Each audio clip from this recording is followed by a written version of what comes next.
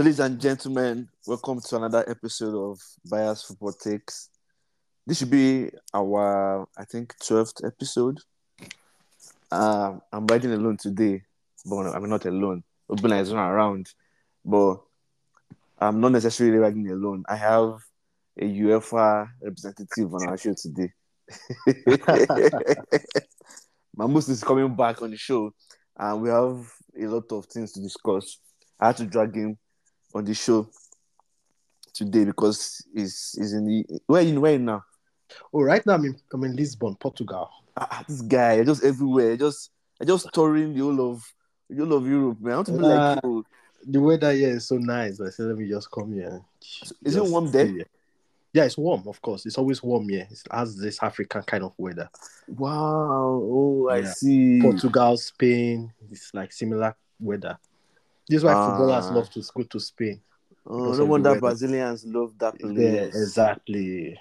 That makes sense. Okay, give me an idea. If I want to relocate outside the US, I'll try to get to. How about France? France No, is cold too, right? France is a bit cold. Why? But it's not far from Portugal, though.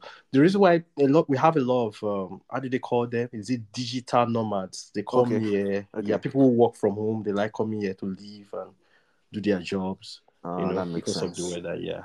Oh, that makes sense. Oh, Yeah. that's good now. Okay, that's something in that. That's something I will if I'll consider it. I mean, I plan to travel probably next year to travel a few places, and I think, I mean, I've not really come up with a good list yet, like a concrete list of places I want to go to. But this Okay. motivates me, especially Yeah. during this winter period. I want to run away from this cold. I don't like Cool. cold, man. Yeah. I don't like cold. Are you watching any show recently? No. Nothing? Why now? Bro, I've kind of been busy. I don't really have that This time. guy, relax now. Take time to relax. Just watch Nah. something, relax. So that means that you're telling me you don't have any plans for the festive period, Actually working on Christmas Day. and they'll pay you extra for that now. Of course, but I'm working. It's not nice working on Christmas Day. This year, last year I had love. I had break last year during the Christmas period, but this year it's a little bit different for me. So yeah, I mean, for obvious reasons now. For obvious yeah, of reasons, course, yeah. and I hear that you guys alternate people who work on certain holidays. I mean, Yeah, that's what I they mean, do in the US here. I'm working on Christmas. I'm not working on New Year. New So Year, people are working oh, on okay. New Year. They're not working on Christmas. You see, Yeah.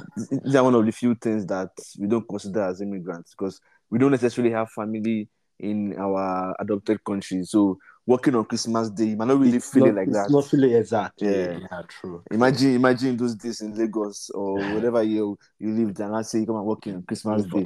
Everybody's partying, everybody has gone to go and wear their Christmas clothes. Close. On those days. Yeah. Around this period, we're fighting your tailor. Say, how far now? Yeah. Where my Senegal? You know how so many Senegal? Man, that was really dope, man. So so this I asked about if you are watching any show recently. So I just finished watching one particular show. It's titled Carol and End of the World. Okay. It's on Okay. Netflix. I think I heard about it, but I haven't checked it out. Yeah, Maybe on I'll. Netflix. So Yeah. there's one particular episode where father and son went on a trip, and the guy did a mixture of like snacks, these mixed. What do you have there? Mixed, Okay. yeah, mixed snacks.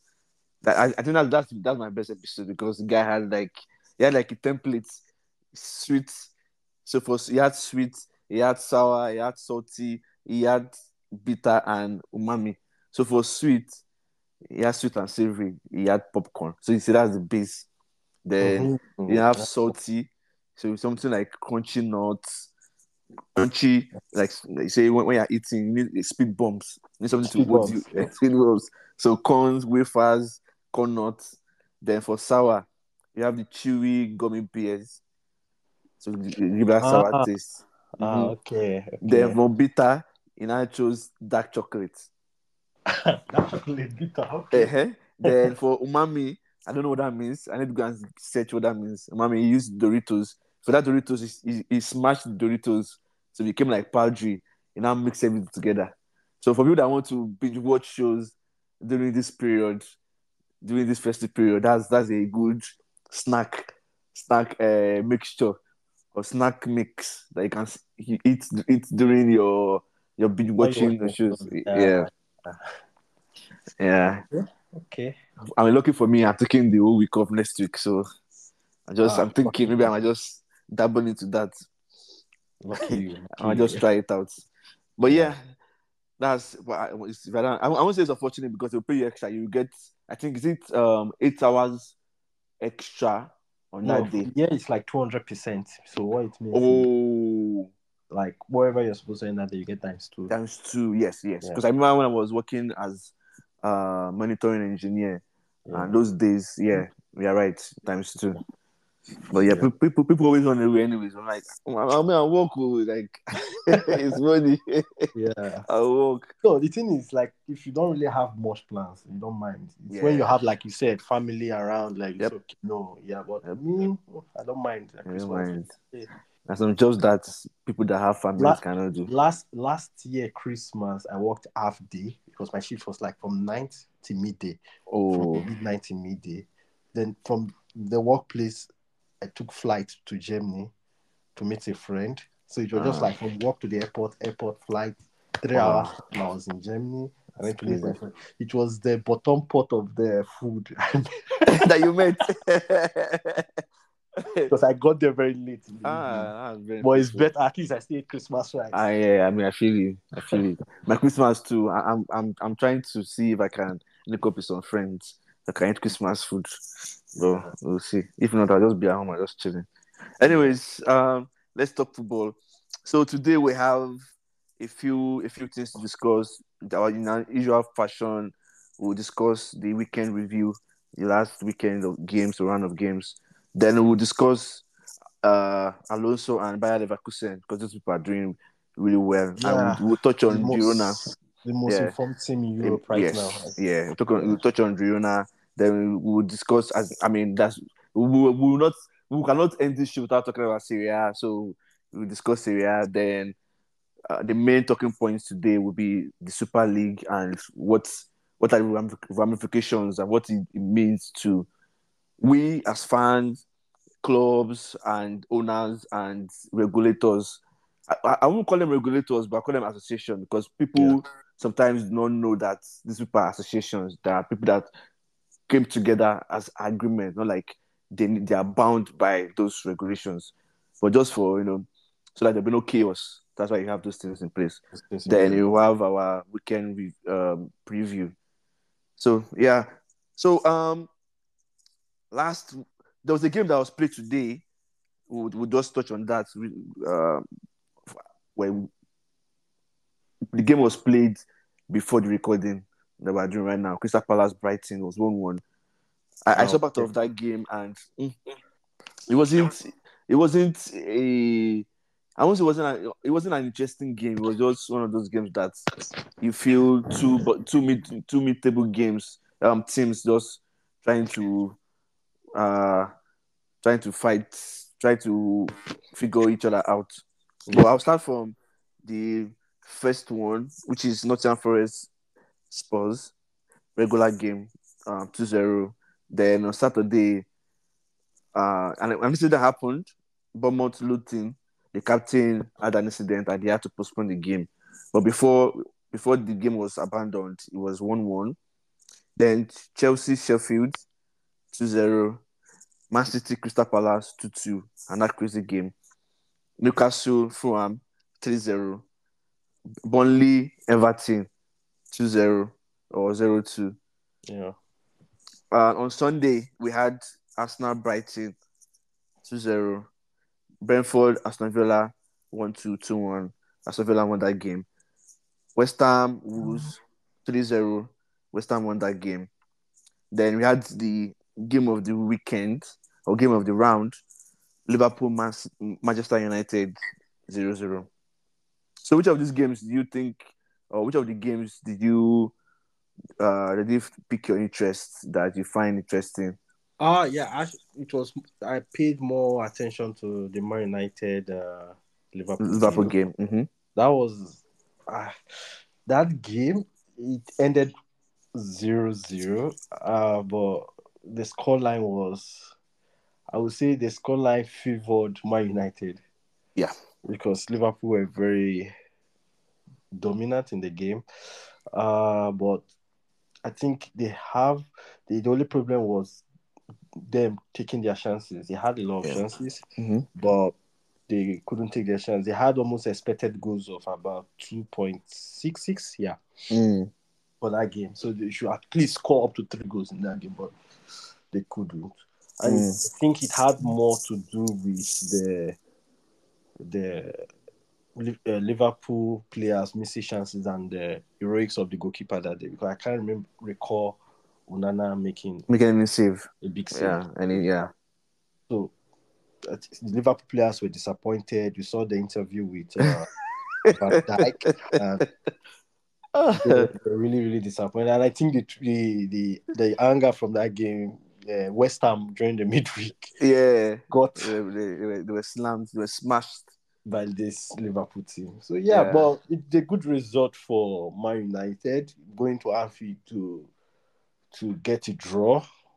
It's in a normal season that's a good result, but this season, because of the poor performance in previous games, people are still skeptical about The performance or performance the scoreline. or the scoreline. Yeah, Yeah. So for me, I think first things first.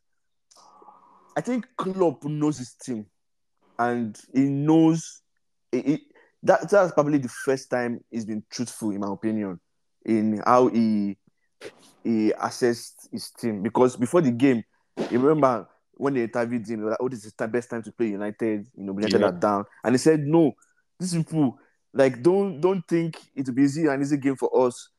But I think he made a mistake for himself, and you can tell from the reaction. He probably did not prepare his team well, or he did, but his players did not listen to him because there's no way his players will have listened to him and they came out with that kind of reaction because they felt in their mind oh, United is trash, we can beat them, and it became smashed eggs on their faces because I feel the game on the surface, on looking at it on the surface, I feel Ten Hag learned lessons last season and he started to like, you know what, this in this game, let us contain every situation. Let's see how we can just build from our back forward. Don't let them score us. Or if they score us, we need to score them. But if they don't score us, we don't score them. It'll do a good game. Nobody loses, just take a draw and go home. And I kind of appreciate that. Even though in grand scheme of things, it might not be nice to say, but we have to be truthful about where United is right now, where our level right now.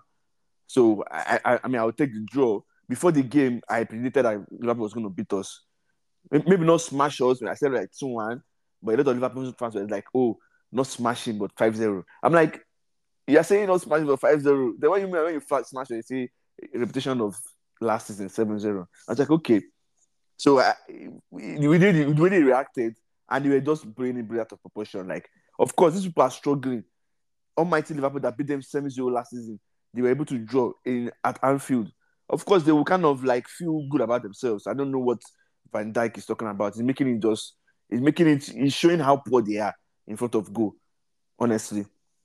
yeah. And another thing too, I would say about that game too, it's Man United tends to, I won't say play better, but it tends not to concede a lot of goals if they sit back compared to where they attack. I think the problem Man United are having, they have a problem from attacking transition to defensive transition. Once they are attacking you and the other team try to counter, it's almost like through on goal. There's always a Yeah, problem. Yeah. 100%. Yeah, correct. One. The secondly, they always have a problem with build up from the back. You Mm. see when the goalkeeper having problem with the defenders, they lose passes, and if you are a team that sit back and presses them from the front, you will get press something. them to get something. Yep. But in the Liverpool game, first of all, the midfielders they started with, none of them are controlling midfielders. Amrabat, Mainon, what is McTominay. and McTominay. So they are just more of. Sure, the three of them, I see three of them as box to box in my head, like they Yeah, just correct. move around. Yeah. Yeah, correct. So that day, Man United had no intention of building play. There was no building play. And maybe that was the reason why maybe Liverpool didn't get as much chances I even expected them to get, even though they had some chances. Yeah. And whether I would like it or not, I think Shaw did a good job on Salah. Yes, he did. Yeah, He did. he did a very good job on He did. Salah. Yeah. So fortunately for Man United, the other players, Nunes and Diaz, They're not as good. Yeah. they're not as good. So the moment they took out Salah, it kind of made the attack blunt. If maybe the other guys were as good as Salah, or even just 50% of Salah, that game would have done that differently. And even Man United had their own chance, but sometimes. And maybe a world-class striker in that position might have scored that goal that this guy had. Garnacho. The Garnacho or Holland? There was this boy he had that. Yeah, there was that one. Yeah. There was that one opportunity that Garnacho had that he just made a team shot. Yeah, there was. Yeah, exactly. You can score that, and it's a different game entirely. Yeah. But this is football for you. Yeah. I don't know. Normally, when you are having bad result and you get that kind of result at Anfield, you feel motivated. But this Man United, you can't even predict. You can't even predict. You don't know what you're getting in the next game. Like we're playing West Ham now, and I'm not sure because and it's gonna be. And West Ham just lost 5-2. Yes, 5-1. And you'll be thinking like, okay. I say Kudu scoring at least one goal in that game. Like, because I don't expect West Ham to go and attack the way Liverpool attack. They won't. They're not going to attack Man United. So if Man United do the build up and everything, West Ham can cause problems for them. Yeah, Kudus is doing something.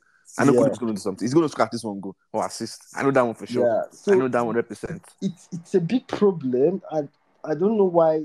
I don't know why Ten Hag has not been able to solve that, because no matter how you talk about players and everything, that's more of a tactical problem. Yeah. It's a tactical problem which Man United have not been able to solve.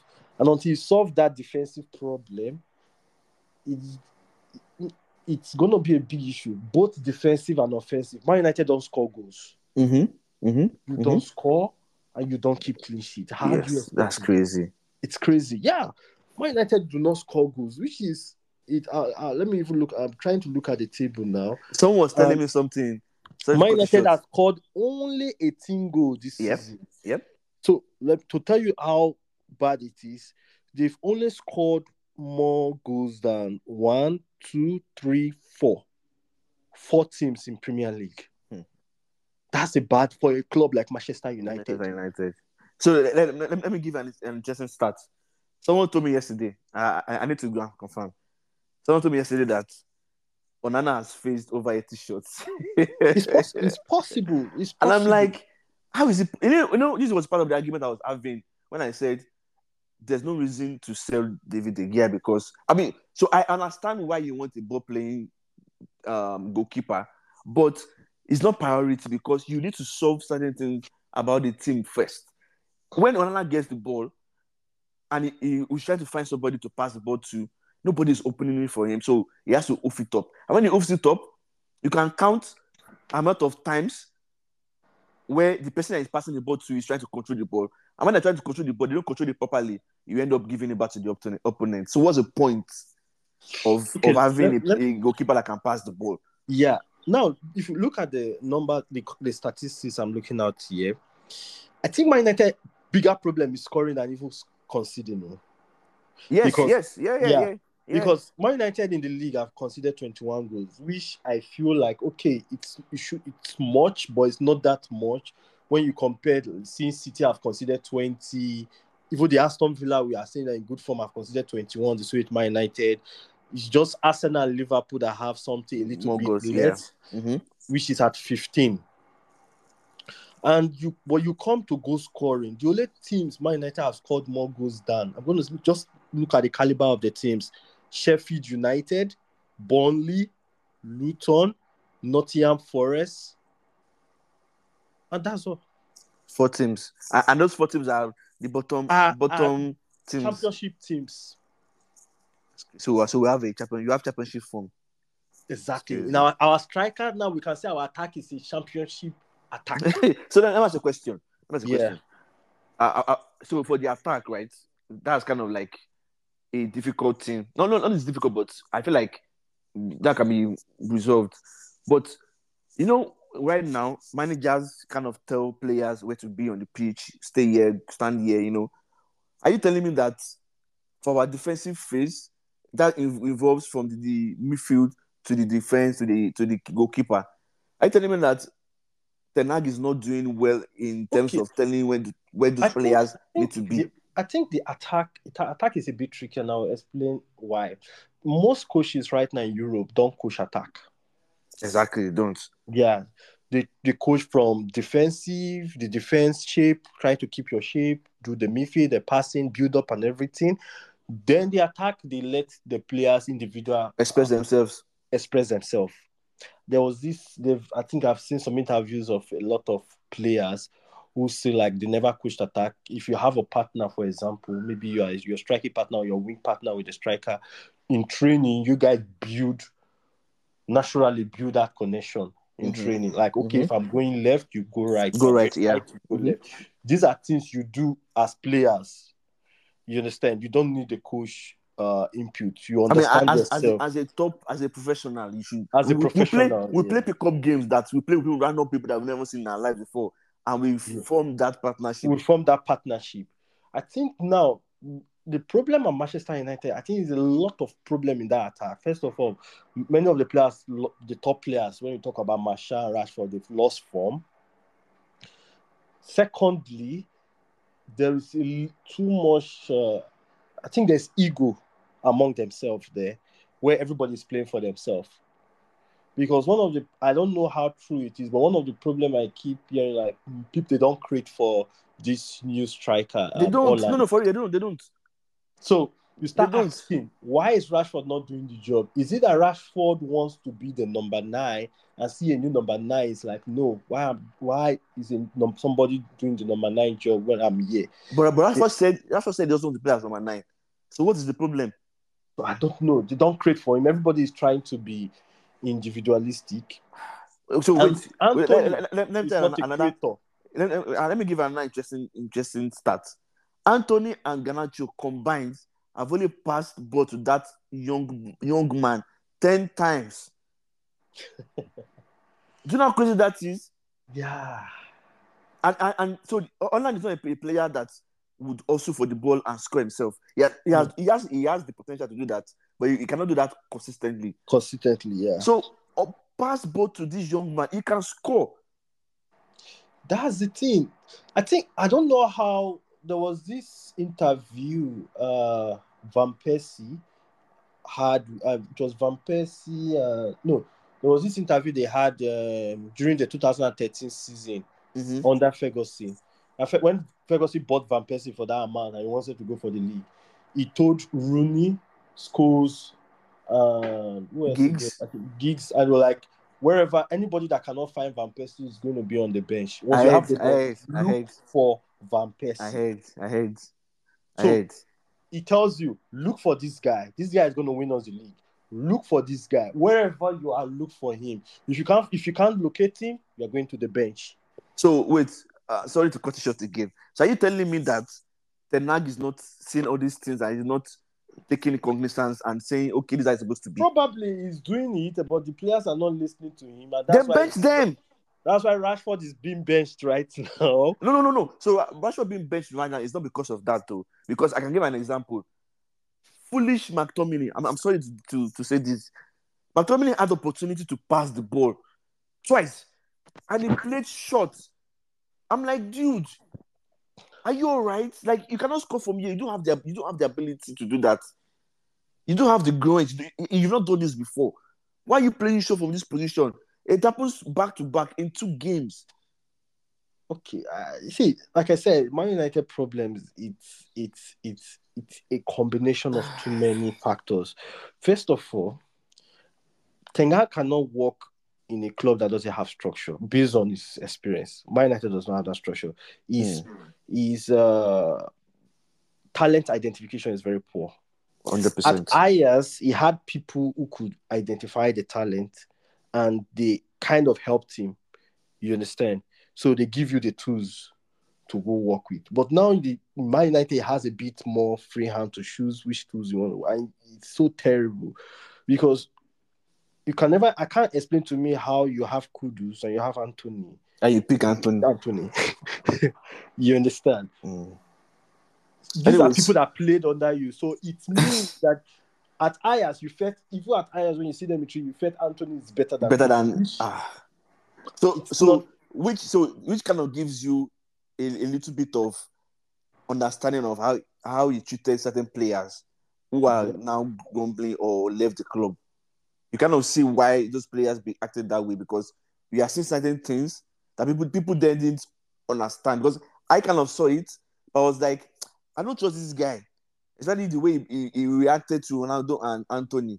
Because Anthony technically did not have precision with us, but the lie was, he had precision with Ajax. Yeah. But Anthony went straight to the starting 11. Yeah, starting 11. Yeah. So what are you doing? Because me, as a manager, I believe you should be consistent, because especially when you are new, you be consistent on how you treat players. You don't want anarchy. Because if you are treating a player a certain way and you're treating another player another way, there's no way those players will not face some type of way. If they're not giving you, if you've not earned their trust. Ferguson can do as he likes. Ferguson will bench Carrick for the whole season till January, because he knows Carrick will not play anything until January. Ferguson would start Rooney, even as Rooney comes from positioning fat, he'll continue playing him until he gets his form. He gets form because he knows, He knows, so he has earned that trust, he has earned that way. But you are just coming in new, and you're just, anyways. Let's leave United alone. Let's move on to people that are doing good, people that are doing well. Alonso and Bayer Leverkusen. Yeah, Alonso and Bayer Leverkusen. It's a very. I'm not surprised, but I was not expecting them to be this good.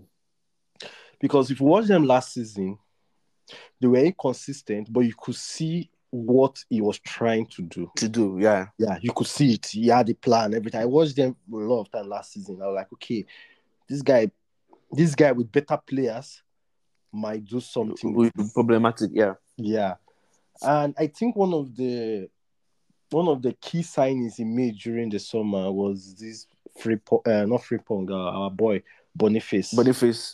It kind of changed the team. Now, the good thing about Boniface, because I've watched him a lot, it's not a classic number 9. Right. Yeah, it's not your classic number 9. It's more of a number 10. Yeah. And so now you have a center forward who knows how to interplay, hold the ball, he's strong, he knows how to hold, he knows how to move with the ball, pass the ball around, and he fits the Alonso style of play. Mm-hmm. They have a striker, Piatek, who is more of just a striker without but because Boniface bring more into the game than Piatek, that's why he's starting over Piatek. What about Schick? No, is it Piatek or Schick? Oh, Schick. Schick. Sorry, he played yesterday. Yeah. He scored that trick yesterday. Yeah, Schick. Yeah. I'm confusing. I always confuse both of them. Yeah. Sorry. Thank you for that. Yeah, Schick. So, but Schick is more of like an out and out striker. Yeah. So Boniface, so far his form has been good. Sometimes people when they come from other league to a new league, some people don't start well and build up. Some people start very well and they fade off. Yeah. Mm-hmm. But I can tell you that from August to now, every month he's scoring. And if he's not scoring, that's one good thing about him. If he's not scoring, he's assisting. If you look at Bayer Leverkusen games, if you go check the people who score, if you don't see Boniface, go and check the people that assist is there. So it's bringing something to the team. The only problem I have now is I don't know how long Bayer Leverkusen will be able to hold on to their players, because I expect a lot of big clubs coming for their players during the summer. I don't know if they're going to win the league. I don't know if they have the stamina to push this to the end, but I feel like they are going to finish top 4, which is back to Champions League.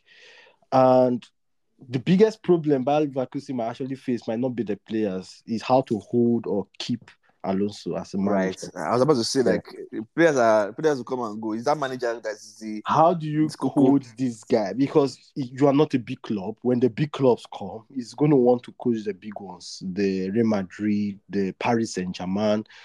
And to be honest, there are a lot of big clubs right now that I know by next summer they might they would. So that they would. They would need a new manager. PSG is not. This guy has not done something spectacular at PSG so far. And once Mbappe leaves, I fear for PSG. To be honest. They are done. Yeah. Wait, can I rant a little bit about PSG? Just a little. Okay. So PSG, my God. So Mbappe is playing. You know, when Neymar was there, Neymar would be close to their box 18, getting the ball and trying to drive forward. Yeah. Try to bring the team around. That's what Mbappe is doing right now. And when Mbappe does all the work, he has done everything. We don't give them lay a nice pass to either Moani or Dembele. And those two guys, my God, they are so horrible. Like sometimes I'll be like, no, I will understand if I hear in the news that Mbappe fought in the dressing room. Especially in that Champions League match against Dortmund. My God, what else do you want this guy to do? He did everything right. You give them pass, do everything. And those guys will not do anything about it. And if he doesn't come back, nobody will give him the ball. So he has to come and do the work for these other two guys who are supposed to be goal scorers. So if he leaves next season, that's the end. It's the end. It's the end. Because I watched them, and the only person that is playing like it's Mbappe. I don't know. There's a problem. The loss of quality in that team is. It's horrible, man. It's horrible. Honestly, this next round, I don't think they'll do anything this next round. To be honest, if Mbappe even leaves and they don't get like maybe a world-class player to replace a very world-class player, they might not even win the French league again. It's that bad. They're that bad now. That's crazy. Yeah, they're that bad now. But like I said, when we're talking about but of course at PSG, the managers are always the one that they'll suffer it now. Yeah, suffer it. So we have PSG, we have Real Madrid. Real Madrid are good. Ancelotti is doing a good job, but I think Ancelotti is more of like, okay, after Real Madrid job, he's going to retire because of his age and everything. So, and Alonso played for Real Madrid, so they will be looking at Alonso as a long-term manager. Considering Barca and Xavi, the way they have their own. Now he's doing pick fully that place. Then when you come to Premier League, pick fully. Pochettino so far has not really stamped himself with this Chelsea team, because to be honest, I feel like the profile of Chelsea players and the profile of Bayer Leverkusen is almost similar. It's very similar, yes, similar. But very similar. Puck so far, I don't know. He hasn't been able to. It's not the Puck we know as Spurs. Alonso should not come to Chelsea. He should not come. No, let him. So for Alonso, no. We'll continue. He should not come to Chelsea. City, if Pep is, I feel like nobody's going to sack Pep. I feel like Pep is the kind of guy that might just wake up one morning and say, okay, he's tired. He's tired. He wants to take a sabbatical. You know how he does these things. And then City might go for him. And the Manchester United, it's possible for them to go for. But the only problem is the Liverpool this thing he has. It doesn't really matter. It's Spanish. It doesn't really matter. It doesn't really matter. But if I'm a manager, I'll avoid Manchester United. 100%. 100%. But you know another thing, with this new guy that is coming, Ratcliffe, they might be able to convince like, okay, it's something different now. Someone is saying that I'm hearing stories that he wants to make McTominay captain. Please, let's be serious. Have you seen the people that are lining up? They're lining up to take over from Ten Hag if they sack him. You know, okay, let me tell you the problem with Manchester United. Manchester United need to finish top 4. People used to say Manchester United have money, but if you are missing Champions League every 2 years, and with the wages you have of your players, then you start having problem getting high quality, like paying for the fee. And they expressed it last summer because the money much. I don't know how to explain. You're not getting money from owner. The money is what the club generates, and you want to keep to financial fair play. And you have a lot of players with big Big, wages. yeah. Yeah, like it's so you either you have to clear those wages, or you have to get a manager that can use what the club has right now to bring out results. Isn't that what this guy is doing? Ten Hag is doing right now. He's having issues with people with big wages. Yeah, he's having issues with the big wages, and it's a big problem. It's really a big problem. Like I said, Ten Hag. To be honest, Man United structure is a big problem because last season when Carragher was complaining about Casemiro is a fine player. You understand? He's a fine player, but I always believe that 70 million for 30 years old player was never made sense to me. You understand? Because when you get to that age, you only depreciate. You really go down, yeah. You go down. Your value goes down. Either your value goes down or you start having injuries. And now in this season, you see like the injuries are too much. Of course, it's aging. And if you know, Brazilians are, I don't want to say they are like Africans have football age, but I feel like they also have their own. It's not a country I can trust their age with. Because why I say that is because I noticed that once Brazilians hit 30, the way they drop, not even Brazilians, South Americans, the way they drop once they hit 30, it's very, very surprising. If you're 30, it's not easy now. Even us, we see European players playing good at 30. But even us that we are not sportsmen, when we wake up in the morning, always play, okay, what is 40 this morning? Like me now, when I go to the gym, my aim at the gym now is like, okay, I don't want to get injured today. That's my aim now at my age. So okay, age. 30 is it's not easy. Especially knowing how like our diet is. Even me right now, I can tell you that I don't have that same energy I had 5 years ago. Exactly. Yeah, if you go to the gym now, you see people in their 20s lifting like these guys have all the energy, and your knees are already giving you already. Yeah, you know, I just watch no matter how you look young, you know that old at some point. Yeah. What you tell. So yeah, you're right. But like I said, it goes them like it should be a gradual process. Even diet too comes to play. Diet comes to play. So there are a lot of factors, and Brazilians are not the best at keeping their body, like taking care of their body. Right. So you understand? They are not the best because of their society and their culture and lifestyle too. So I think that's one of the problems. Yeah, but wait. Kaka, that was man of God. Yeah, he still had injury issues. Yeah, Kaka did. Even Kaka, the moment Kaka hit 30, you couldn't see that Kaka again. But he had injury issues. Yeah, and he wasn't party. He took care of himself. So it's more like maybe it's genetics, genetics too. Maybe diet or something. Genetics, of course. Genetics too. Because I cannot tell me Kaka is not a model footballer. Let me tell you something. I'm going to tell you from the medical angle. Genetically. For those that don't know, this man is a medical doctor. So yeah. So I'm going to explain something to you. For we Africans, when it comes to there are some certain things that they will tell you how Africans are strong. It's not the kind of food we eat too. It's just genetics. They'll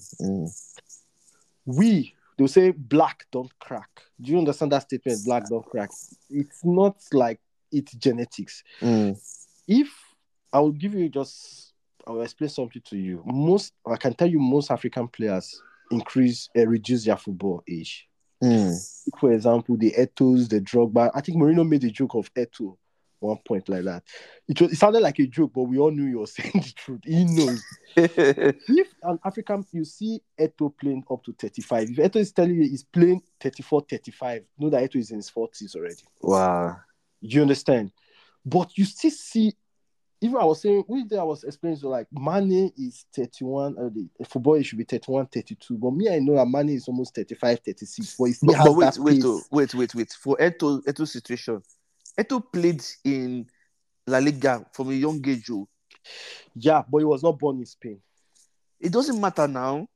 I'll explain some. But Eto'o played at a young age, the same as Eric Bailly. but we all know that they're older. It matters. I'll tell you why it matters.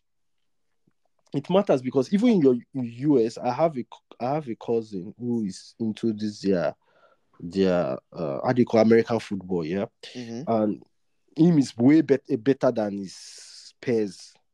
That even the coach is questioning my uncle, like, "Are you sure you didn't reduce this guy's age? This guy I'm talking about now is like 12.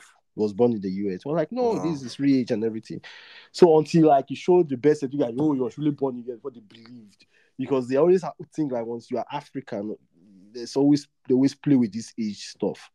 You understand? And that's why even the Europeans here in Europe, I know I see them. You see the coaches here. Once you are African, they don't like. You might see it like discrimination or something, but they don't like to they value you differently because they feel like, okay, maybe your age is not correct or there might be some issues. And the moment any footballer, an African footballer, start eating 30, 31, you see a lot of injuries problem. For example, Partey. Partey is still good as a footballer, but he can't stay fit. Yeah, of course, his age is coming. But you look at like, oh, he's just 30. But his real age could be 35. A good question, man. So my question for you is, let's do it this way, right? Let me ask you this question. Are you telling me that all Africans, once they hit 30, right? Yeah. They become injury prone, right? No. Okay, that's one. All Africans in Africa, not all, you can't use all, but I would say most. Okay. Most African that was born in Africa, yeah, because of age. Okay. So are you not saying most of the footballers, right, that Africans in Europe lied about their ages? Because you cannot tell me that all of them lied about their ages because mere fact that once they turn 30, their injuries come to fall. I will tell you because I'll tell you something because I'm not that involving myself in some young footballers from Africa that want to ply their trade in Europe. One of the best places for African footballers to start their football is Portugal. Yes, 100%. Yeah. Even Brazilians, they usually go to Portugal. Brazilians, Africans, they have a lot of, if you go to their clubs, apart from the Benfica Sporting, which is the elite clubs, Braga, if you go to the same first league but lower, just try maybe one of these, they just go, don't even need to watch the games, you can go and check the players, you see a lot of black players. They don't have this quota system that UK will say this, that now. So Portugal is like always a good starting point for African footballers, yeah. But one thing I also notice is if you are coming from Africa and you tell them that you are coming from Africa and you want to play ball here, you're not going to enter the first team. They will start you from the academy. This is how it works here. Now, if you are 20, 21, you're applying your trade in Africa, they are not going to bring you over because they feel you are way, way older for you to integrate. I don't know if you understand what I mean. Okay. Now, the kind of footballers they want from Africa, but the kind of footballers they want from Africa from 15, 16, 17. So that by the time they get to 19, 20, they already get used to the style of football here, integrate properly, learn the language, and before you know, you start having like big clubs going after these players. You understand? But once you are 21, 22, 23, they don't want to. Why? Because these clubs here don't sign players. I'm even down to Benfica, Sporting.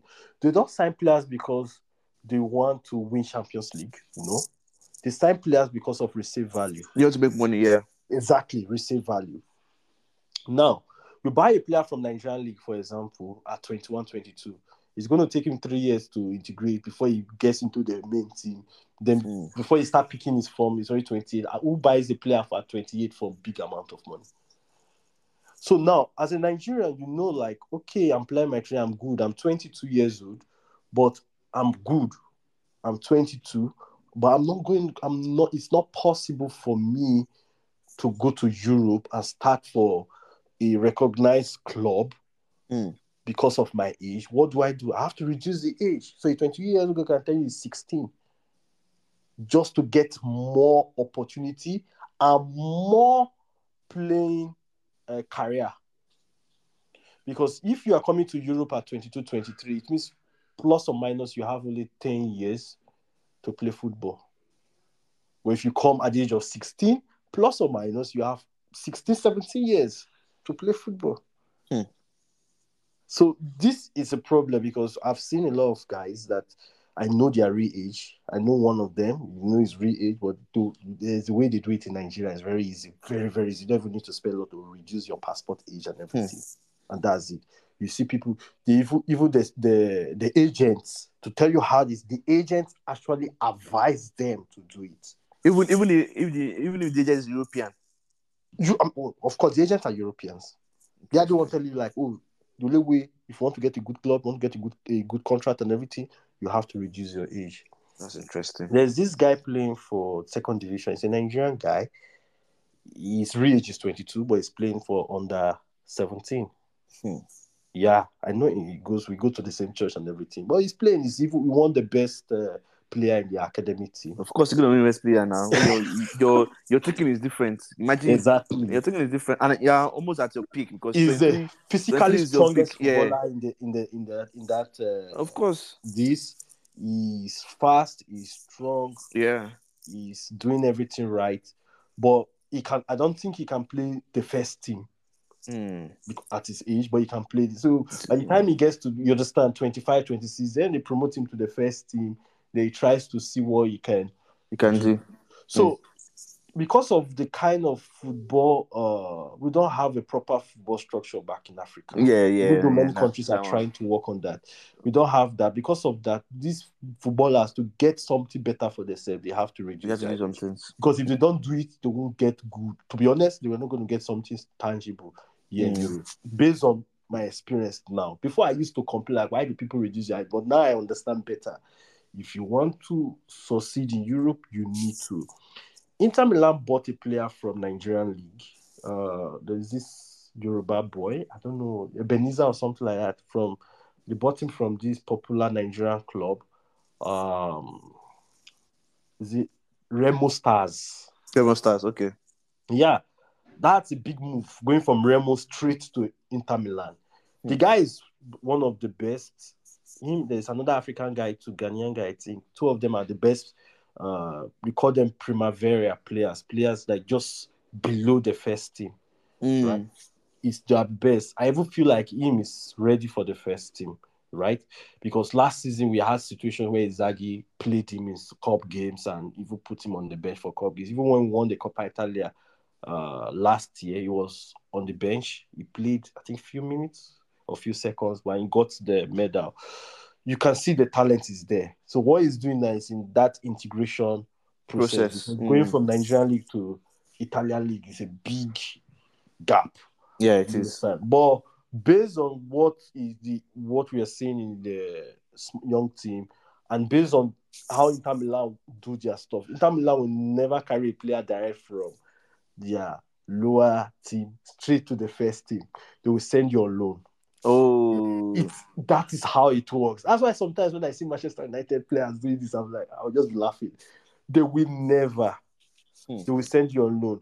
One of the best left back in Serie A, Di Marco. Di Marco went to loan for almost 3 years in different countries. Switzerland is before he came back and started playing for the first team. You go on loan, prove yourself in loan.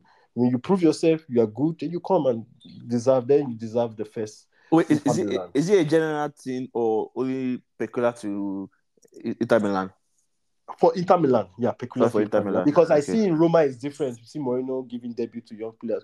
For example, Roma doesn't have players now. They don't have has injury right now.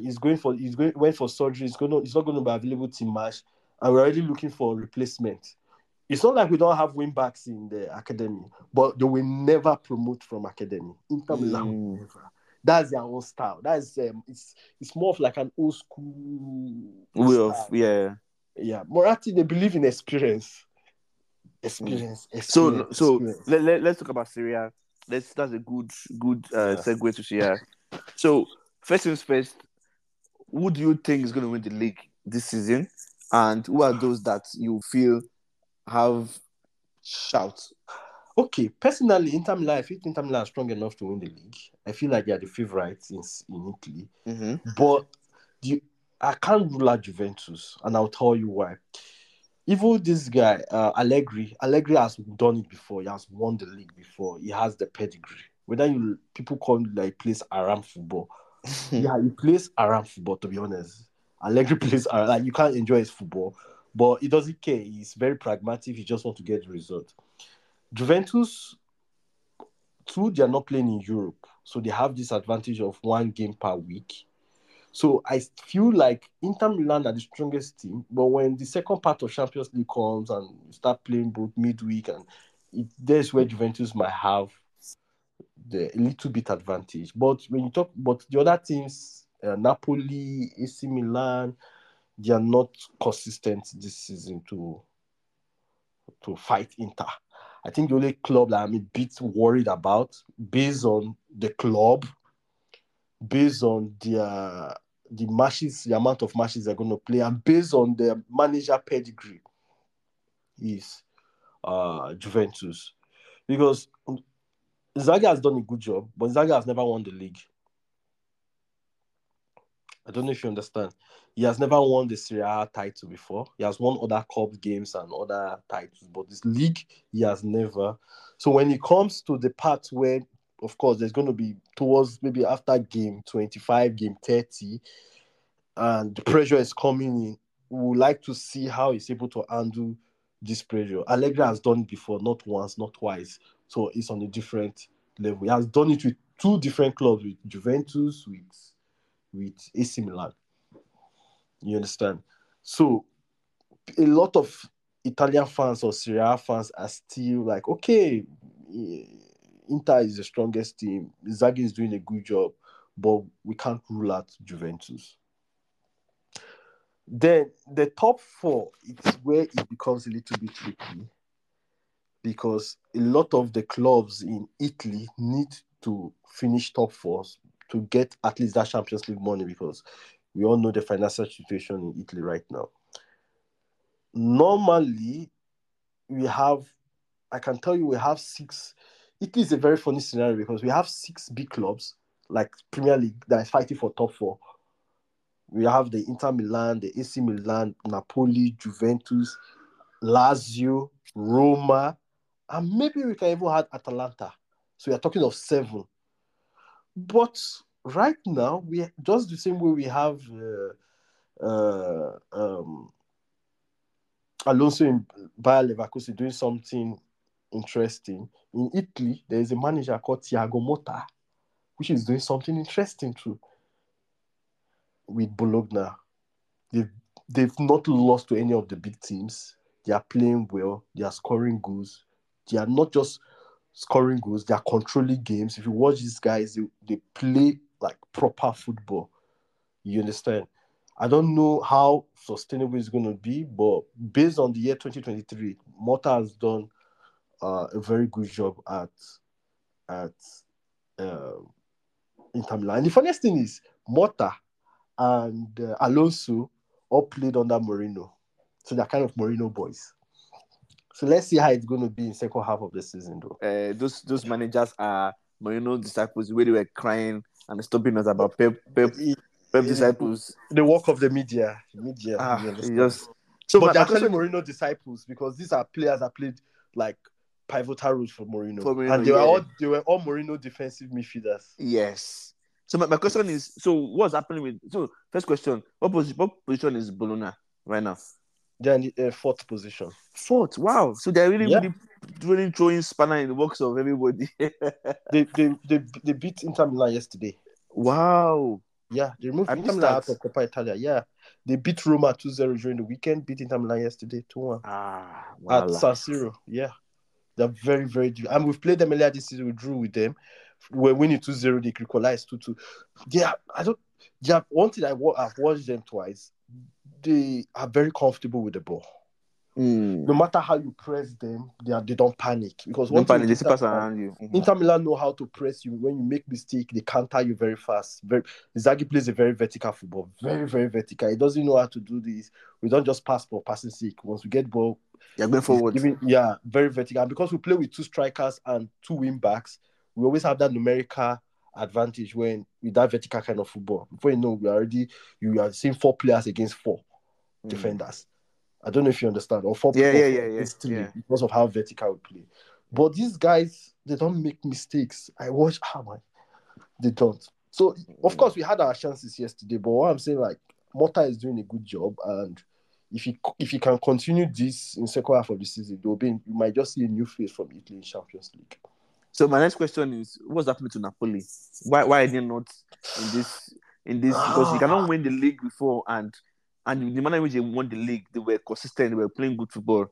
You cannot just all of a sudden not become title contenders or even Napoli be in the mix. Napoli situation. You know, when people talk about the importance of players, people always talk also, we can never discard the importance of managers. Now, that's Napoli situation shows the importance of a good manager. That's why people are blaming. They're not blaming the new managers. They are blaming the president for not being able to hold on to Spalletti. Yeah. Spalletti is an exceptional manager. Trust me when I say exceptional. The Inter you see today, before Conte came, it was Spalletti started it was like the foundation, you know? Before he passed to Conte built on it, then Inzaghi. Because before then, there was something we call it Pazza Inter. Like, Inter was bad. Like, we couldn't even finish top 4. Spalletti was the one that dragged Inter back to Champions League. Then Conte came and built on it. So Spalletti is a good manager. The guys, Rudy Garcia is not on that level. Spalletti, the new one, what's his name again? I forgot. Is it Mazzari or what is his name? It's not on the same level with Spalletti. So the managerial difference is what is playing a big part. Because it's still the same players. And I won't say the players have lost form. Osimhen is still Osimhen. Okay, he has injury problems this season, but even last season, he also had some injury problems. But Spalletti was able to handle that. You had this guy firing, even the players coming from the bench, they were still firing. The other strikers, or what's his name? It's Italian, Raspadori. Yeah, they were firing last season. The Raspadori and Simone. Simone's son, Simone. The 2 of them were still scoring even when Osimhen was out last season. But this season, it's horrible. It's horrible for them. And they've already changed managers, but the result still remains the same. So it's a big problem. So why did they sack Spalletti? They didn't sack Spalletti. Spalletti left. But I think he left because he had some issues with the owners. Yeah. That's crazy. Because how can you win league like previous season? I'm like, I'm done with this rubbish. I'm done with this. That's crazy. You know, once Italian league is it's a very funny league because Italian managers have pride though. Italian managers have pride, and they are not. They are not like. I would say they don't like money, but once they sense that something is wrong, they leave. Like, yeah. Conte won the league and left. Mm-hmm.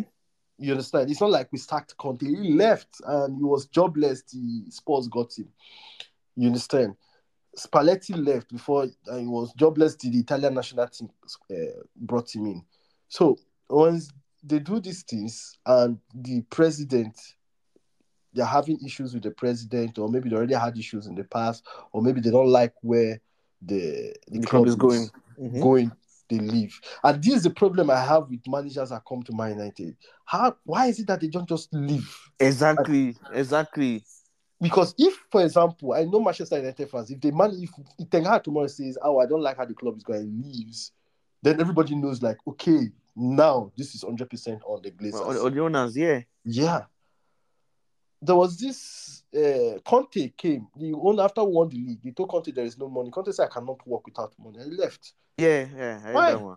You understand? He said he can't, and he left. there was this best is it Bessia? I mean Bessia, yeah. He came and Yes, sir. they signed him for 6 weeks. After 6 weeks, he left. Yeah. Yeah, during preseason because the money the players he told them to sign. They promised him something that like they Yeah, he didn't promise. left. I think Spalletti, maybe after Spalletti won the league, of course, when you win the league with Napoli, you want to go a bit further. I think that was the problem with Conte. Now I've won the league. I want to win the league and I want to go at least contest for the Champions League, yeah. But for you to do that, you need to improve the squad. Probably they discuss with the owner and they're like, oh, we can't do anything about it. And it's okay. You guys are not ambitious enough. But that's madness, though. Because if you have to build on your success, because as you are now, everybody wants to beat you. Yeah, everybody but another thing too, you have to understand, in Italy, we don't have, the Italian clubs are broke.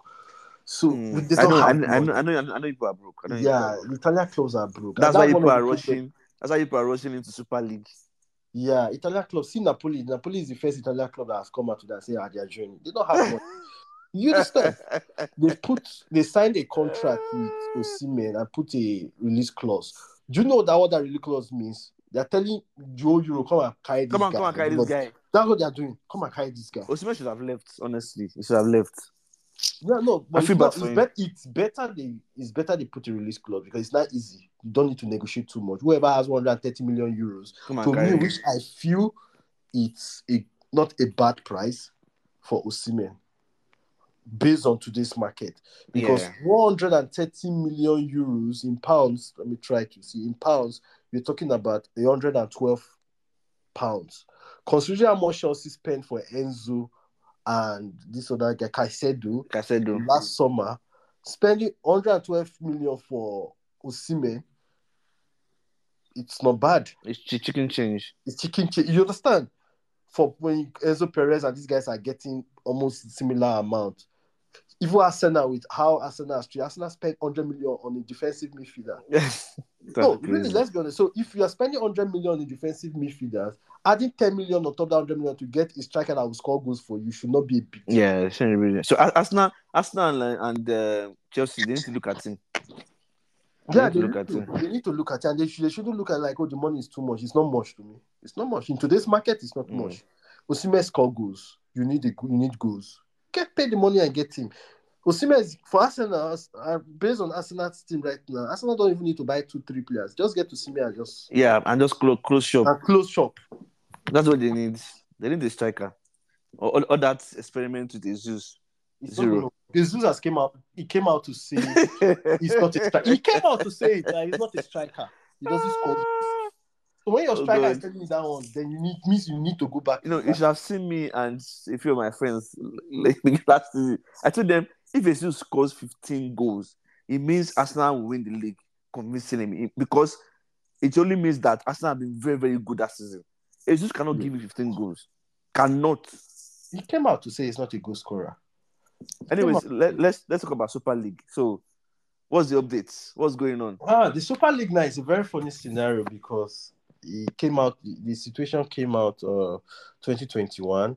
UEFA attacked it, and many of the clubs who agreed in the first place retracted. But one thing I still don't understand about the Super League is the clubs that agreed in the first place. Was it they retracted due to the pressure from the fans, or I don't want to believe it was the fans that made all of the retract. I feel there was some behind the scene, maybe like blackmail from UEFA. No, really, from UEFA, because if you're talking about fans, Manchester United fans have been protesting about the Glazers since and nobody gives a shit about. You understand what I mean? Mm-hmm. So you can't tell me it's because Man United fans don't like Gary Neville is screaming. That's why Man United stopped. Like no, and it was not just only Manchester. Almost all the clubs in England, in Italy. Yeah. So it's more like something happened behind the scene which we are not aware of. No, the clubs that are remaining were Juventus, Barcelona, Madrid, and Madrid. Now this. One thing you should understand about these three clubs, they have very big reputation, number one. Number two, they have like the president of these clubs they have like very elite presidents. Mm-hmm. Presidents that people I don't use word worship, but people look up to. Yeah. So Yeah. whatever blackmail that happened in that place, I don't think it's going to work for these guys. So they went back and tried. First thing they tried to do was to take it to court to make sure that they can create a competition that is legal for them to create a competition without any form of we're going to ban you and this. And the court ruling today says yes, you have the right to create a competition. There should not be monopoly to, so it must be UEFA, which they've established today. Now, the UEFA is coming out to say, okay, whatever the court case decision made doesn't make Super League a tangible project, right? So what I say, like the Super League is not fair. Super League has it's closed, like it's not inclusive of all, it's not fair and all those things. And they'll be trying to make changes to the competition requirement to make sure that it's a bit fair with the new stuff that came out today. So okay, all clubs are going to be involved based on your league standing and everything. But I still see some clubs coming out. Even Inter Milan came out like, oh, they want to still focus on the UEFA, which, like I said, there is something, and all the clubs are coming out giving Twitter messages to their fans and to the public. And reason why, I don't know, because the clubs didn't have any reasons to do that, but they are coming. So it's more like maybe UEFA are telling clubs like, that's for us. Go and make statement now. You understand? But the thing is, the project, the most important thing is legally, whatever they are doing is right. They don't have to now. They've established that. Now, UEFA is saying they're not going to involve anything they want to do. They should do. So now, the ball is now left for the organizers of the Super League to convince this club that are already taking their stand with UEFA to dish UEFA and move to the Super League. So are you saying those clubs are going to leave UEFA? Now I can't say yes, I can't say no, because to be honest, any club that already, you know why I say I can't say yes, I can't say no. Football now is business. These club owners, 90% of club owners are there for the profit now. Nobody is there 100%. For the passion. Now, whatever reason that made them agree in the first place, right? Maybe see what I'm thinking. Whatever reason that made them agree in the first place, that even when the situation was not fair in the first place, and withdrew maybe due to UEFA. I think UEFA actually told them that they would disqualify them and all those things. So many of them like, let's not go here and do not disqualify us and we lose on both sides. But now that they've established the legal part, I feel like it might still be difficult to convince all the clubs back. But if the Super League still goes on with the amount of some clubs and it starts like the first edition, with time, other clubs might start joining. Especially after the first competition, they see how it works. It's like, okay, whatever revenue that comes in, the money is being shared properly. There's no like 20%, like the way UEFA is doing it. It's more transparent. Maybe that might convince other clubs. So I have two things to say. First thing, the reason why I feel like Super League will go ahead is because I know I said it at the beginning of the show. The associations, the UEFA, FIFA,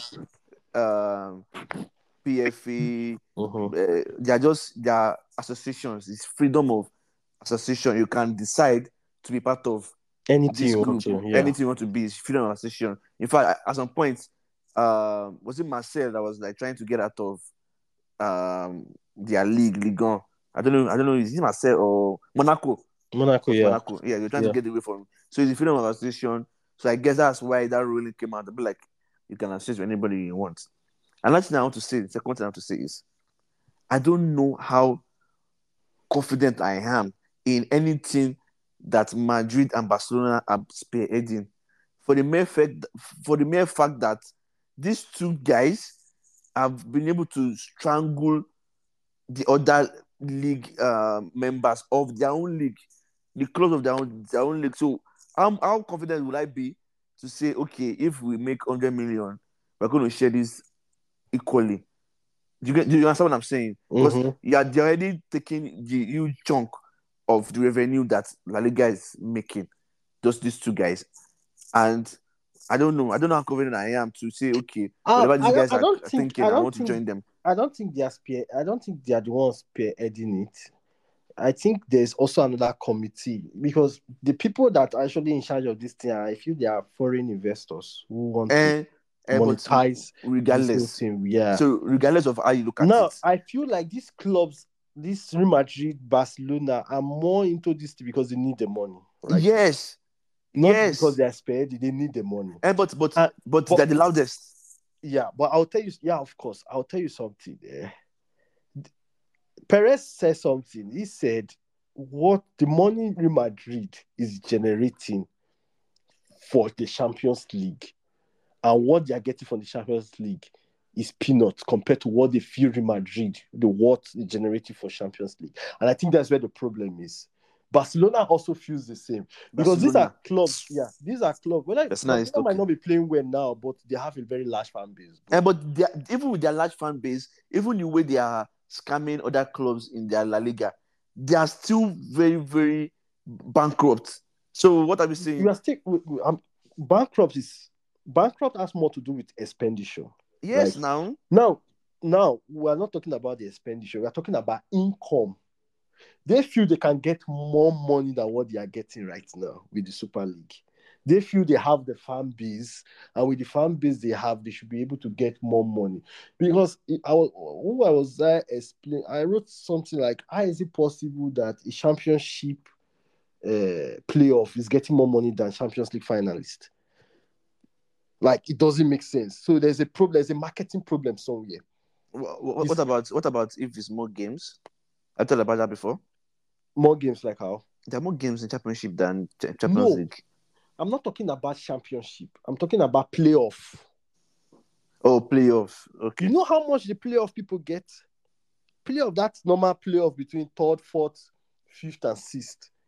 When they, I believe third, fourth, fifth, sixth, seventh, eighth, I think, yeah. When And they but do the but play. but it's accumulation of all the games they've played though. It's the No, same. they'll tell you the winner of the playoff gets £120 million. Yeah, no. So what I'm saying is, it's the same. It's the same body that is sharing that money. It's giving them that money. They've played over 30 games, so it's accumulation of all those things that now come to say, okay, this is how much I got to win for this. So you're playing lesser games in Champions League, correct? Mm-hmm. And if you're playing, if you're going by the amount of people that come to the stadium versus the amount of people that come for Champions League, Okay. times, like if you say 40,000 people go for one game times 32 games versus 40 times, say, 6 games. So obviously, I mean, going by that, 6 games versus 30 something games, I mean, the math is supposed to be mathing. But I understand what you're saying. I understand what you're saying. They should make more money. I 100% understand. Yeah. But my problem is, I'm suspecting those two people. I don't trust Okay. them. Because I was reading something about it.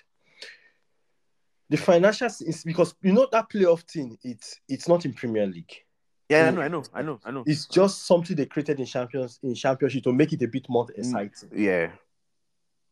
According to what I'm saying, they call it the richest game in football Oh yeah. as of the moment. Yeah, the championship playoff. You can go read about it later.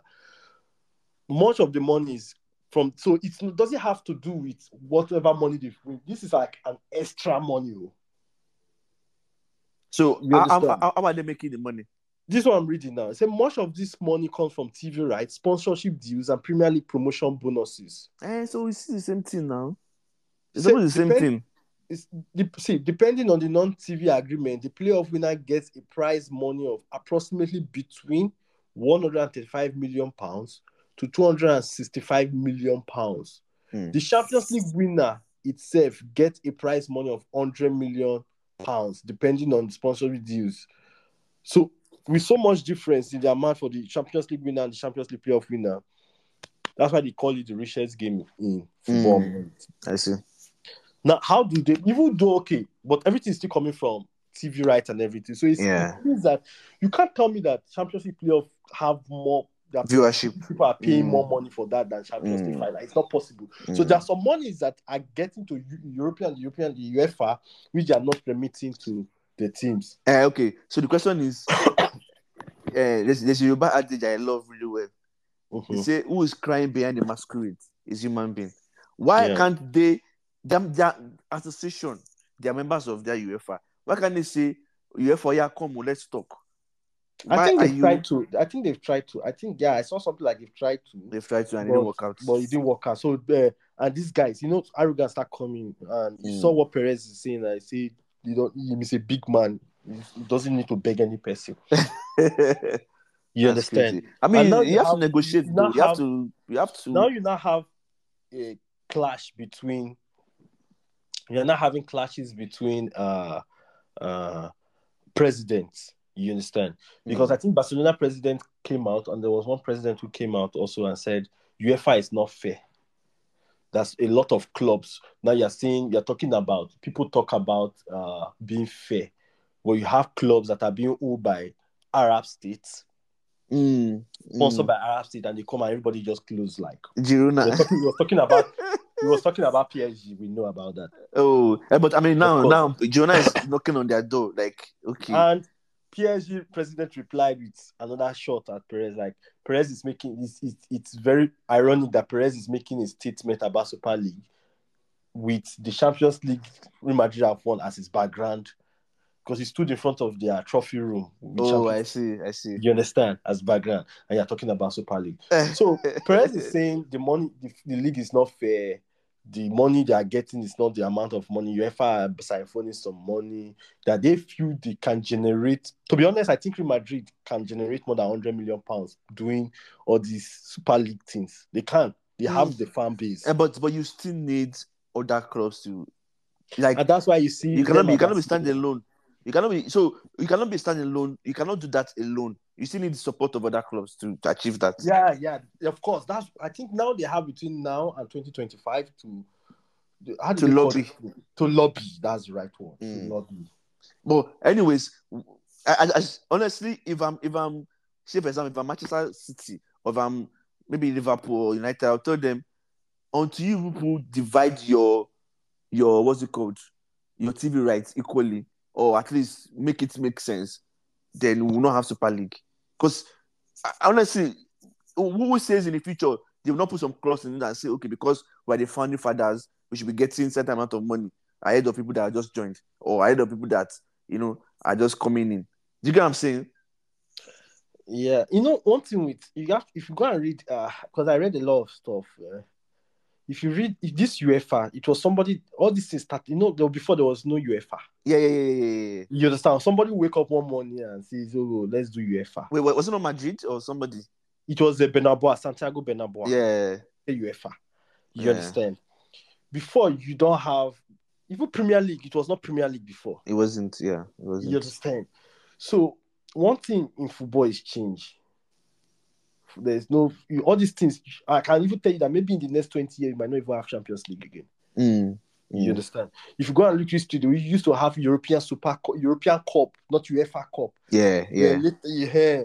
So I feel now these guys are saying, okay, that whole system is done. We need changes. Of course, changes, there's always going to be resistance, but I think it might not work out now, but I think maybe in the next 5-10 years it might actually work out. A lot of things might still happen between now and then, and people will look at it like, okay, you know what, let's go with this. Well, on that note, we'll see. We'll keep our fingers crossed. Yeah, but as I said, I don't trust anything that Madrid and Barcelona are excited to get in their hands into. I don't trust them. Anyways, so on this last leg of the show, we would start by predicting the games in this next game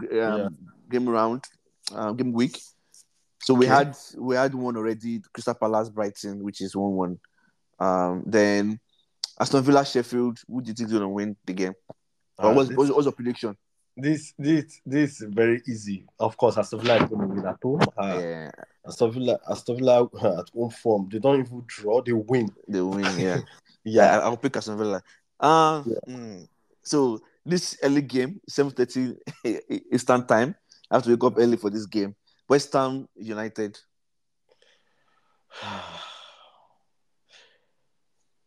To be honest, it's very difficult for me to predict this game. But if I'm going to predict the game based on previous Accountants, yeah. based on previous encounter and based on West Ham form at home, I think I'll give West Ham a win. I'm going to pick United. It's going to be a very crazy 2-1 win. Okay. I think West Ham 2-1. Yeah. Fulham Burnley. Fulham is going to win. Easy for Fulham. 3-0. 3-0. Yeah. Because Fulham have this way of, I don't know, they've been trying to pick some form recently. No, they pick form. They've been playing this good football. Yeah, good football recently. Yeah. Especially at home. Yeah. And they have been, as you said, like they just go attack you. Yeah. They just attack you. Luton Town, Newcastle. I don't know if that game will go on, but yeah. Luton Town, Newcastle. Newcastle have a lot of injury problems. Like a lot. Newcastle away form is terrible. Yes. I'm going for a draw. Yeah, but I guess Luton Town. Luton Town at home. Because, have you seen that their stadium? Yes, small. I know. Small. Yeah. I know. But they shock you there. Yeah. Well, I say draw too. So they postponed City's game against Brentford because City's playing Club World Cup. So, yeah. So Nottingham Forest, Bournemouth. Before the sack, I would have gone for Bournemouth to win. You understand? But this new. I still feel like there might be a new manager bounce, and maybe Nottingham might pull off something. So you're picking Nottingham. They have a new manager right now. Yeah. I'm giving Nottingham 2-1. Espirito. Bournemouth. I'm picking Bournemouth. Yeah. I don't care about that manager bounce. Spurs Everton. Very tough game. Very tough game. That's a very game I would love to watch. Now, this game, Spurs are losing Bissouma, red card. Yes. Is it red card? Yeah, red card, yeah. Oh, yeah. Okay. They're also losing Udogie. Accumulation of yellow cards. Yeah. They still have injury problems. Right now, Everton, they're on another level. I think they banned the point deduction, took them to another. It's like they're fighting against municipalities. Like that kind of thing. Like you feel like everybody's against you, and it kind of motivates them. I give Everton win. Even though it's you screamed it. Yeah, win for Everton. I pick Everton too. Very, very difficult thing to play. Everton too. Especially the way they are playing right now. Yeah. But I'll be surprised if they lose, but I'll pick Everton win. The lowest they can get from that game is a draw. Yes. But I'll pick Everton win. Liverpool Arsenal.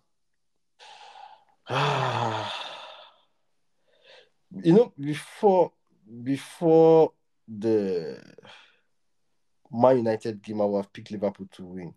But after watching the Liverpool Man United, I feel like Liverpool are not that strong this season, especially their midfield. But because many of their games they concede and they fight back. So if they allow Arsenal to score, I don't expect Arsenal to be like the Crystal Palace or the Luton West Ham that will allow you to come back. You understand? And also they played midweek and everything. And Arsenal need to win this game to cement their stay at the top over Christmas. Yes. Because that psychology of top at Christmas time. But Liverpool is at home. It's Anfield. Anfield is Anfield. So because of that, I'll give it a draw. A 2-2 draw. 2-2 draw. I feel like Arsenal can win this game. I think so, but I feel like Arsenal can win this game. I'm still giving that Anfield benefit of doubt. Yeah, I feel like Arsenal can win this game. So I'll pick Arsenal. I'm surprised. I'll pick Arsenal. Even though I don't want them to win, I don't like Arsenal. I don't like Liverpool. but Why it's what I'm it picking is. 2-2 draw? Because a draw still keeps Arsenal top of at Christmas. Mm. So Arsenal might want to play for a draw. Mm. And sometimes when you are playing for a draw, you might not even get, you might just get the draw, you know? Yeah. Exactly. So the last game, Wolves Chelsea. Chelsea this season. To be honest, I really don't. Okay, I think I might give Chelsea a win just because of one factor. Nkuku, yeah. Yeah, that guy is a demon, man. Yeah, He's a demon. Nkuku This is penalty. Yeah, if Nkuku continue the form he had, Chelsea is different because I think that's the only Chelsea attack is the only problem they have right now. Yes. Yes. You cannot score them, and they will, if they you not solve score. that problem with Nkuku, and I noticed something. The moment Nkuku came back, this guy reverted to his preseason formation of 3-5-2. Yes. So it means that initially was what he wanted to play, and whatever they are playing now is just because of injuries. Yeah. So if you can get the players back to this initial 3-5-2, and maybe they are used to that already, and Nkuku start playing, Chelsea might be a difficult in second half to play against. Yeah, I'll pick Chelsea too. To me personally, so just to say something, I don't know why many clubs are not adopting that formation 3-5. It's a very difficult formation to play against. But the question is, no, that's a very good question and a good observation. But the issue is when you've been trained and taught football a certain way, you would find it difficult to adapt. And managers in top clubs don't want to be waiting to be teaching people how to play football from the beginning again in classroom. Do you get? Yeah. You remember when we had LVG, when Smalling and his partner Jones didn't understand 3 at the back. Was it Bailly or one of those people? So yeah, I understand it's for balance, but sometimes you know why it was Inter Milan we played that 3-5-2, sometimes 3-5-2, 3-4-3, but that 3 at the back. You know why it's a very funny, it's a very good formation. I'll tell you why. And many clubs can't undo that formation. It gives this, when you're attacking, it's easy for you to be it depends on the quality of your players, of course. But when you are attacking, you get this numerical advantage. You know why I was speaking about Inzaghi, vertical football, numerical. You get this numerical advantage. But the formation relies on how good your wing backs are. Yes. Now you don't need your midfielders to be the best. You just need, if your wing backs are good, you cook. If your wing backs are good and your attackers are good, you're good. Now we talked earlier in the show. We talked about manager Alonso. That's the formation in place. Who are his wing back? Frimpong, Grimaldo. These are 2 attacking wing backs that are very, very crazy when they attack. So the formation is a very good formation because you get that numerical advantage. When your wing backs are attacking plus 2 strikers attacking, you are not giving 4-4. I don't think any 4 centre back want to face 4 attacking players. No, you don't want to. You don't want to. Especially when you are transitioning from defense to attack. Yeah. Yeah, exactly. And this is where the formation is very good. So speaking of wing backs, I think one of the best wing backs I've ever seen that has been able to translate that position very well and been able to do like what the manager wants and won trophy. Victor Moses. Yes. Victor Moses, like, he's one of those players I expect this guy. Under Conte, like, he translated the role very well. Anyways, well, we've come to the end of the show. Thank you for staying up, and thank you for joining me on this very, very exciting episode. We've spoken about Super League, which I still believe that, I mean, people like me will be out there. A lot of people like me will have the skepticism of not trusting anything Madrid and Barcelona are excited to be part of, because I don't trust those people. I don't trust them at all. Understandable. It's understandable. When it comes to money, I don't trust them. Anyways, thank you, and hopefully we would have you come back on the show. And, no problem. And to our fans out there, to our listeners out there, thank you for sticking with us to this point. It's a long episode because we've had a lot to talk about, and we've been able to like we just try to manage, and we have to like manage the time, but we would have him come back and speak more on some of the topics that we spoke about today. On that note, keep supporting United. If you have the time, extra time to watch poverty football, not poverty football, but poverty in terms of like poor, poor league. You can watch Serie A. You can watch Inter. They don't have money there. I don't think Serie it's a poor league. That's actually interesting. No. I'm saying in terms of money, not like play. Okay, yeah. We might not have the money to buy players, but trust me, when the Serie A teams are doing good in Europe, and even with our poverty, I think what for the money part we don't have, we kind of complement it with good tactical abilities. The managers are very, very tactically good. Yeah. So even with, I wouldn't want to use what average player, with decent players, they can create a proper team that can worry any team in Europe. So these adverts for you if you want to watch Serie A, but they are poor. They don't have money. If you want to enjoy tactical battles and all this stuff, you can watch. No, Serie A, really. Okay. Yeah. Thank you for coming to the show. Yeah. Hopefully we'll get you back. Okay, no problem. All right. Sure. Yeah. Peace. Yeah. Ciao.